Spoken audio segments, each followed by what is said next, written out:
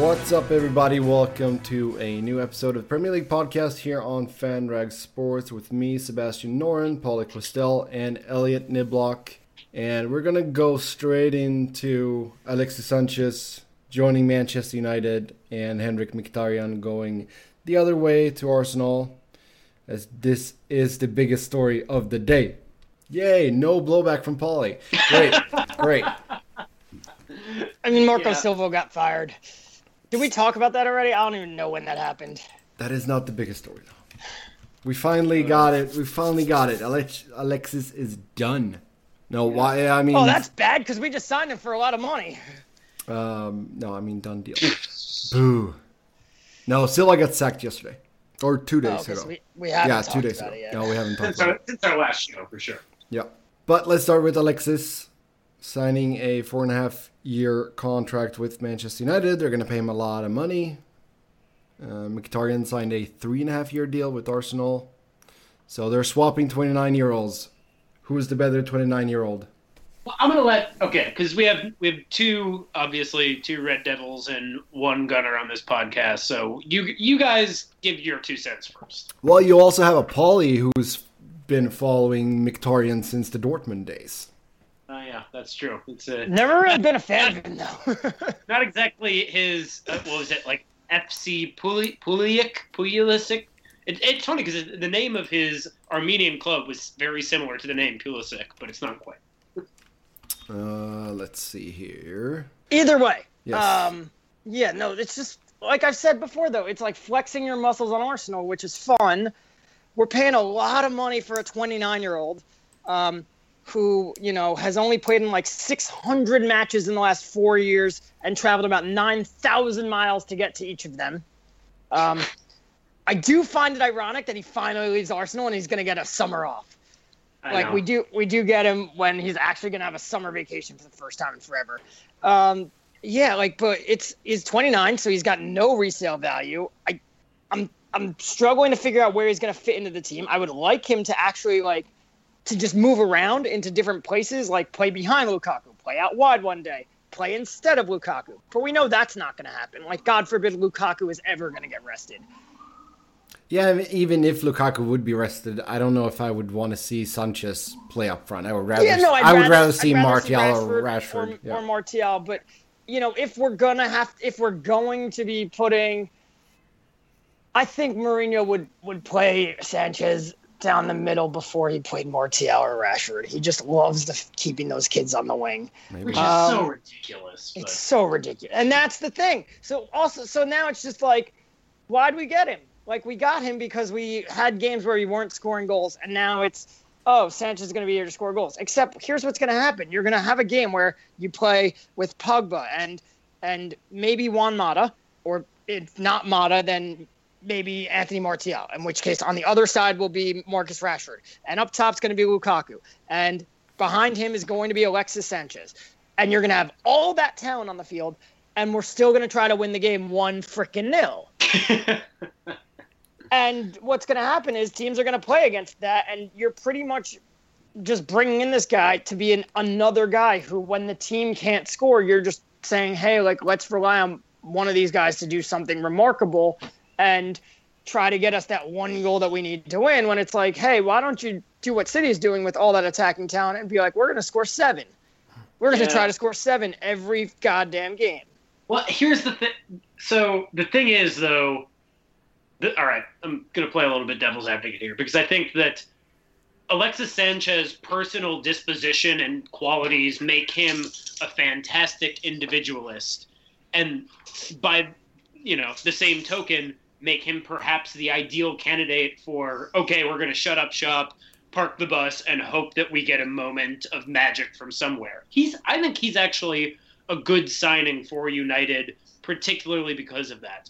Also, in addition to that, I think that no one should say, at least, that Alexis Sanchez is inferior to Mkhitaryan anyway. He's definitely out and out the better of these two players.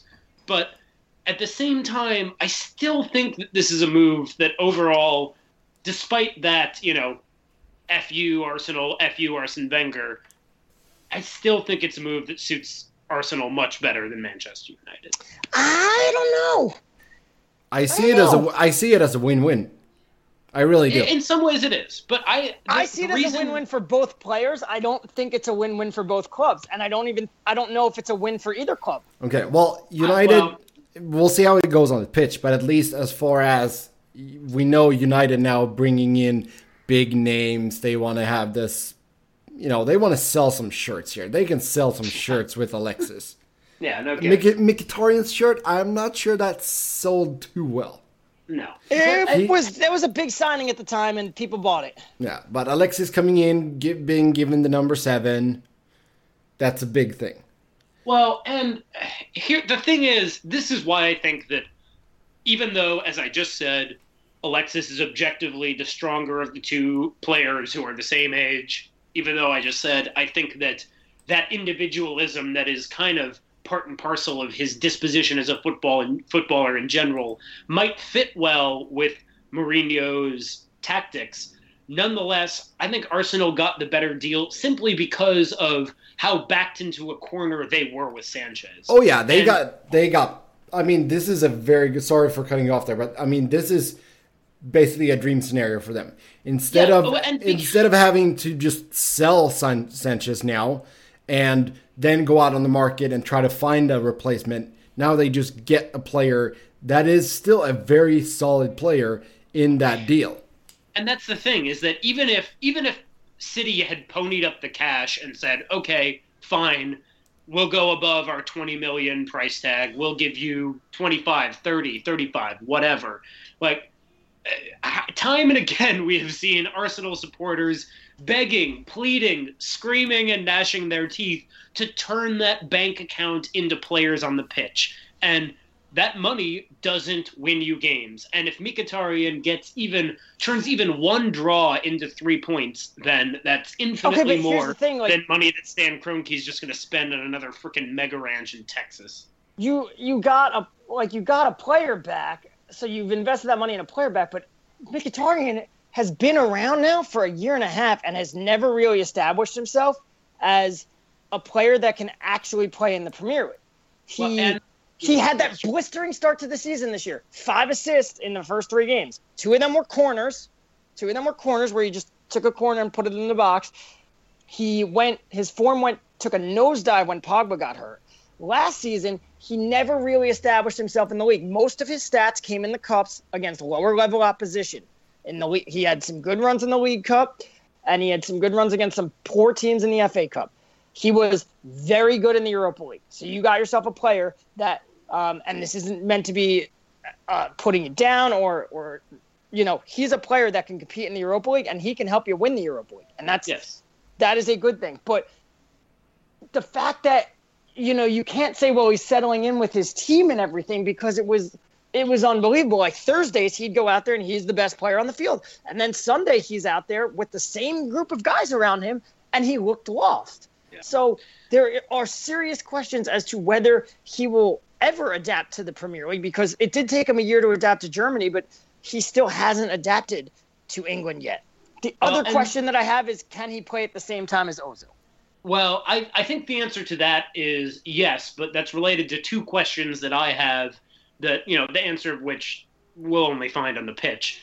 Relatedly, number 1, can he, as you were just speaking of, combine with Ozil in a way that is productive in a similar way that he has demonstrably combined with Paul Pogba, even though Ozil and Pogba are different players, and I think that Ozil is probably more similar to Mkhitaryan than Pogba. I nonetheless think that they might be able to work well together. Number 2, and then, that this is the biggest, is A, do Arsenal sign Aubameyang?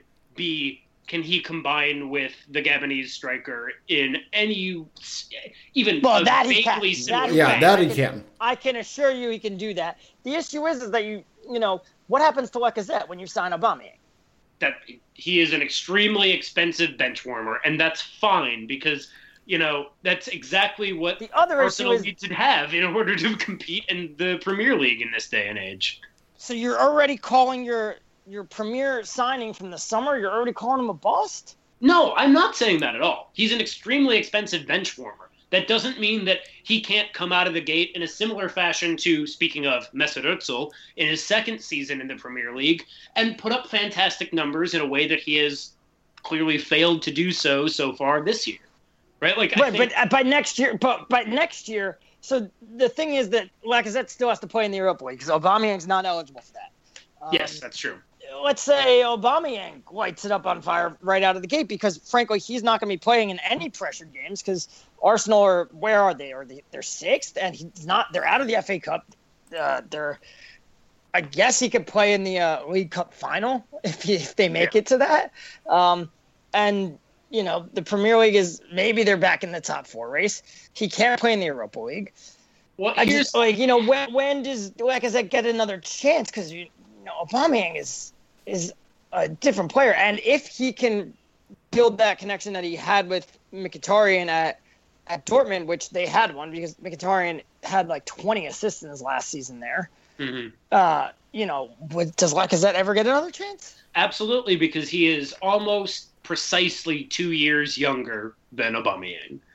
And I mean, that to me is the biggest thing here. Like, Aubameyang turns 29 later this year, and Lacazette turns 27 later this year.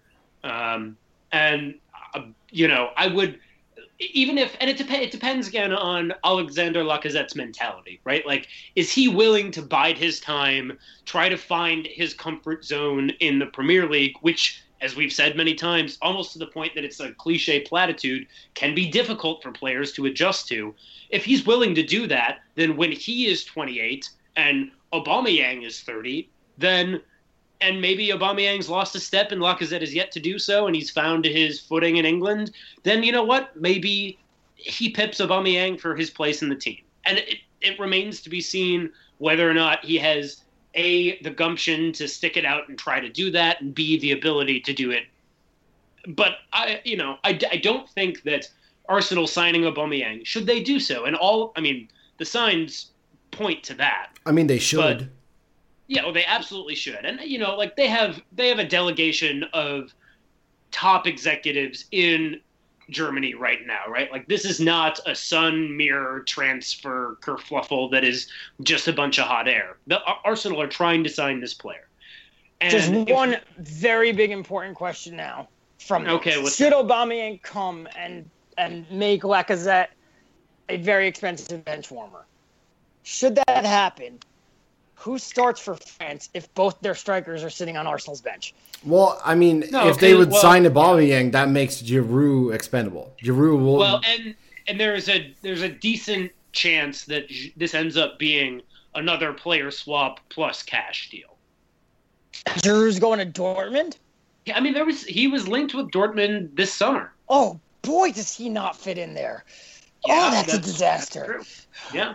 Oh my Lord. Yeah, well, we'll see. I mean, it's like I said, if there is empirical evidence that Arsenal have sent a high-ranking delegation to Germany to try to make this transfer final. But until that I'm willing to say that's on the table. But until it is actually final, the terms of it are pure speculation. Who knows? I mean, it's possible that Giroud was part of an initial offer. It's possible that his name was never even mentioned in the negotiating room. It'll be interesting to see here. We got about a week left of the January transfer window. And, I mean, we've heard rumblings that Chelsea, maybe they should take a look at Giroud also. So I think that if they do sign Aubameyang, if it's just for money, then you can always find someone to buy Giroud. And then Lacazette, like you said, very expensive bench warmer, but also a quality bench warmer. He will keep that bench so warm. Although I bet his butt is smaller than Giroud's. I mean, is there a bigger butt than Giroud in the Premier League? I don't know. And Andy Carroll. Oh, Andy Carroll, yeah. Yep. Let's take our break here. When we come back, we'll take a look at some of the results here over the weekend. So stick around. Okay, and we're back. The biggest upset over this match week was Swansea 1, Liverpool 0. Liverpool went from beating Manchester City to losing to Swansea. So Liverpool being Liverpool And literally. Yeah, I mean, this was such a letdown. And Pauly, you flagged for it. You flagged for it last episode. You were like, "This could be a letdown game." I did, and then I went ahead and picked Liverpool to score 3 goals. Mm-hmm. Brandon McCarthy, he's a Major League Baseball pitcher, very entertaining Twitter fellow, is a big Liverpool fan, and he tweeted after this game, "If you just became a Liverpool fan 9 days ago, this is it." He goes, "This is the entire fan experience." And I was like, "Yep, that's the best way to sum it up." Oh, that's great. No, it's true. I mean, we saw on Sunday Spurs struggled. They only got a 1-1 draw at Southampton. And then Liverpool goes and does this on Monday. So, I mean, it was good for teams like Manchester United, Chelsea, and Arsenal that both Spurs and Liverpool dropped points. I mean it was at least the top 4 race intact, even if the Premier League trophy is it doesn't just keep the top 4 race intact. It lights a fire under the relegation race. Yeah, Everton are 6 points above them. Yeah, I mean, there's only 8 points separating Swansea that are in 20th place and Everton in 9th. Yeah. I mean, and think about all the teams that are terrible in between them. Yes. You got Watford, who are on a free fall and just fired their manager. West Ham, who are actually on the rise. Bournemouth, who are putting something together. Crystal Palace, who are kind of on the rise. But Huddersfield, Newcastle, Brighton, Stoke, Southampton, West Brom, they're all terrible. And right above them, right above Everton, but still 6 points clear of them, are Burnley, who can't win a game, who can't even get a draw anymore. So they're going to fall right into this soon, assuming any of these teams can put together enough points to catch them. Yeah, I mean, that's the big thing. If current form continues apace, it is not unthinkable that there could be a 10-club relegation battle, even maybe as late as April. Yeah, no, you're not gonna be safe until, this is one of those, the transfer deal is not done until you see the guy holding up the shirt. Mm-hmm. I would not be convinced that you're not getting relegated until Monday morning, the day after the final day of the season. I would be even at 7 p.m. I would be they might still come out with a ruling that we didn't act, they might recount our points and we may not have gotten them. He doesn't like Watford, and so Watford get the drop. Yep. Yeah, it's interesting. I mean, like we said, bottom of the half, really, really tight right now. And, if you take a look further up, that race for 4th right now, you have Liverpool in 4th place, 47 points, Spurs 45, and then Arsenal 42. And then you got no man's land with Leicester and Burnley. So at least there's a lot of action on both sides. And what's funny is Arsenal They're 5 points out of the top 4. They're 8 points above Leicester, and at the moment they're still not even in a Europa League spot. Yeah. I mean, if Bristol wins the League Cup and somebody else wins the FA Cup, Arsenal get nothing. Yep. Even though they're pretty, it's almost. I won't say that they're locked into 6 because they could easily catch Tottenham if they start playing well, and they still play Tottenham. So right there, if they win that game, that's 3 points. But I mean, they're pretty much locked into not finishing worse than that, and still the Europa League is not anything to snuff at. But the relegation, it's so ridiculous. And Watford now becomes the 8th team to fire their manager. Yeah. Yeah, that's crazy. What kind of job security we got? I mean, I think that it's, we've talked about the kind of manager merry-go-round that is the Premier League, but honestly, I think that boards get an itchy trigger finger because of the amount of money on offer, and I think that's just one of the ways it's changed the game. I don't even think it's that. I think the boards are looking. Well, first of all, Marco Silva was unsettled by Everton, and the board has already accused him of that. There's been a falling out where players got upset. Marco Silva apparently wanted to leave for Everton, and players wanted to go with him, and it caused a huge issue in the locker room, and they had to get rid of him. Yeah. But I think boards are also looking around and they're looking at these other teams that have already pulled the trigger and made the move for a new manager, and it's worked out well, like Crystal Palace and Everton up until the last few games. They brought in new managers, and they all of a sudden started playing better, and they started winning. But the question, I don't know. The question for me though is, Pauly, similar to what you were just saying, is that you got to wait until a couple hours after the final match day to know for real, like, was that little Cinderella period enough to save us from the drop, or did we just splash a bunch of wages on somebody who, had a couple good games and the squad got fired up and then he still fell into the muck with a mediocre group of players? I mean, yeah, that's going to happen to almost all these guys, because all these players, all these teams are just mediocre. They're all overpaid, and they're all, they stop listening to the manager right away. And you're right. The board also sees everything else and says, you got a quick trigger on this, and there's just no jobs. There's no manager who can come in anymore and just say, look, this is how we're going to do things. And there's no patience anymore. Sometimes a manager can come in and say, like, all right, that 19-year-old, he's going to be a big-time player for me, but I can't play him yet because he's not ready. And in 2 years, he's going to be ready. But, like, I want more players like him. I'm like, let's bring them in and build the team, because you're probably not going to be here in 2 years. So you need to bring in veteran players. And then there's the whole gelling period, because they haven't come up in the same system. So there's so many things working against you. And moreover, if the manager comes in and doesn't get along with one of the players, they don't have the luxury of being able to go, all right, you don't see eye to eye with me, you're out. And have nobody has the clout to be able to do that anymore. So if you do that and you lose 3 games, you're out. You're out the door. I mean, Watford, they were in a really bad run of form. Already reports, though, that Southampton wants to go after him. So he'll land on his feet. He seems like a very gifted manager, so I wouldn't be too worried. So we'll see what happens there. Southampton, they need all the help they can get. I think they have 1 win in 15 games. Yeah, well, they just got a draw against Tottenham.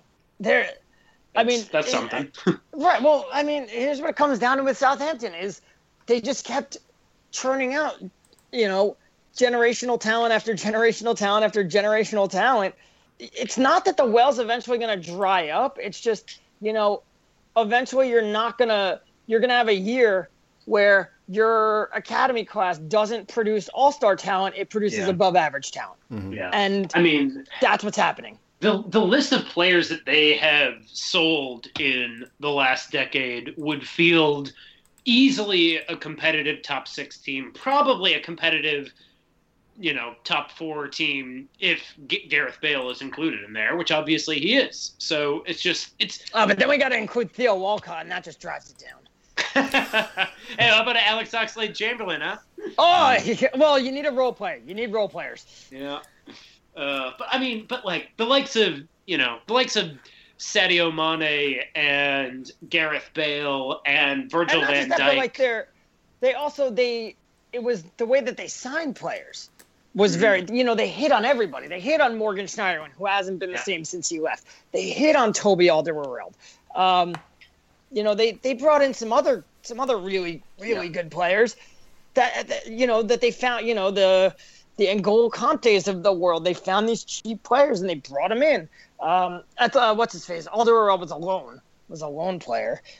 They're not getting that anymore. You can't just keep replacing. You can't lose Adam Lallana, replace him with Sadio Mane, and then replace him with who? Eventually it dries up. I mean, the thing is, my question is, like, they have had such insanely remarkable success as a selling club. First and foremost, a selling club, Right, and they take pride in that. They own it. They say that's what we are.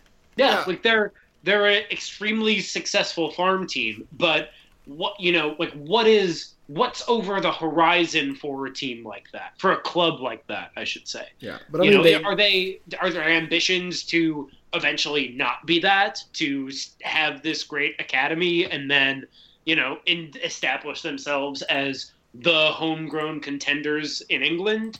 Or is their ambition simply keep cashing checks and, have the Saints sing their songs and be frustrated because Southampton will be mid-table to relegation battle and they'll get a lot of money for the board? I think they found what they wanted when they finished 7th and they went to the Europa League. And it's, if we can continue, they were very much like, all right, we finished 7th. Let's not try to get any better right away.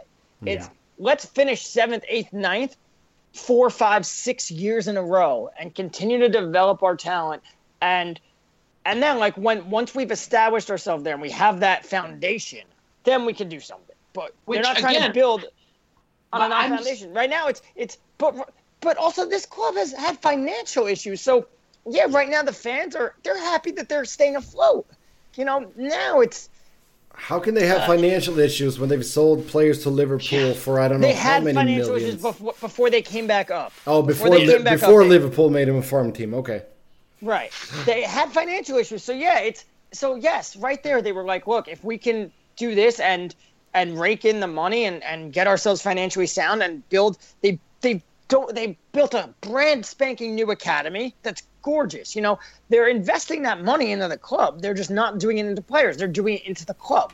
And eventually they're transitioning into players. But they also want to develop those guys. They have been hurt by the fact that James Ward-Prowse was supposed to be this unbelievable midfielder, and he's turned out to be just completely average. Well, I still feel like they have a squad that's a lot better than where they're at right now in 18th place. Yeah, I mean, Dusan Tadic is supposed to be really good, and he's just turned out to be completely average. Well, and I think that Gabbiadini was another signing that they hoped it would be just like... And he's turned out to be completely average. Exactly. For me, Pauly, I think you're totally right in that I think that... I mean, that was clearly their long-term strategy, is that we're gunning for 7th or 8th place, and that's just fine. But my question lies in the future, right? Like, was that strategy supposed to be step one for a larger plan that then uses that financial solvency as a springboard for something more in terms of a football competitive nature? Yes. Or was it just... let's keep cashing these checks, and if we get relegated, that's too bad. But hey, at least now we're in the black for a few years. Well, no, but like think about what Tottenham was. For a while, Tottenham was just that team that they competed with Everton for 5th. And it was, let's establish ourselves there, and then we'll make the jump. Yeah, but I'm just... did. Yes, but at the same time, I'm not... And again, it pains me to do this as an Arsenal supporter, but also it's my job to be objective about Spurs, and that... I think that not only were their ambitions already clear that they were higher than that, but also beyond that their position in London as a rival of Arsenal in North London, in like a wealth, like Southampton does not have that kind of London club mystique. And I'm sure that actually I feel bad because one of my friends in London is a Saints fan from Southampton. But sorry, Harry. But at the same time, like I'm not convinced that their brand is as marketable. And you know what? That's exactly what we're talking about. It's not, and that's why their thing was we're going to sell players, we're going to make money. But they're so confident in their academy that they can compete, and that's all that's happened is their academy produced all-star talent for years, and it might still do that, but you're relying on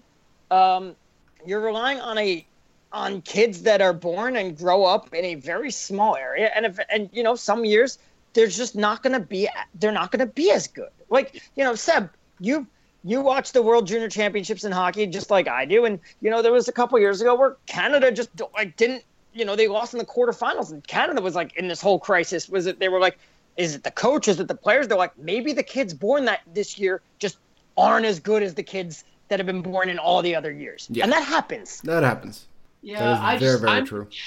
I'm just not.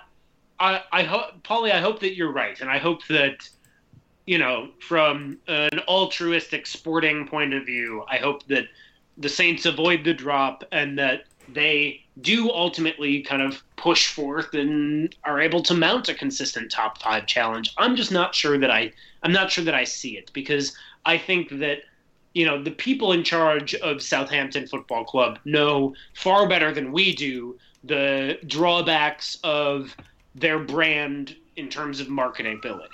But I'm just not sure what their long-term goals are in terms of just like stay in the Premier League, cash those checks, establish some fiscal solvency and some solid ground financially. And then, you know what? That's fine if you get relegated and try to get back up next year. I'm not sure where their priorities lie. And I don't know that it's even possible to know where their priorities lie unless you're attending those board meetings. Yeah, and I another thing, I think they need more consistency on the manager position too. This is a team that I think would benefit of having a long-term view with the manager. I mean, they've always been victim of their own success. I mean, Pochettino did well, then he got to move. Koeman did very well, then he got to move. Yeah. So you need someone who gets the results, but also wants to stay and not just seeing Southampton as a stepping stone to something. Well, and again, that's a very good point, Seb. But I feel like that also, as I said, we're not behind those closed doors for these meetings. But I take all of those departures as potentially a sign that, maybe the atmosphere at the club, the atmosphere in those meetings is that what we're doing is fine. 6th, 7th, 8th place is fine. And that's what our goal is, and that's what our ambitions are. And so if you're Mauricio Pochettino, then you say, okay, my ambitions are more than that. I'm going to go to a club like Tottenham to try to realize them. Yeah, we'll see what happens down the line with Southampton, but I think Marco Silva would be a good fit for them. With that, we're going to say goodbye. As always, you can follow us on Twitter. I'm Seb Noren, Pauly's P. Kwestel, Elliott is Keats was better. Give FanRig Sports a follow as well. And we'll talk to you next time. Until then, have a good one. Bye-bye.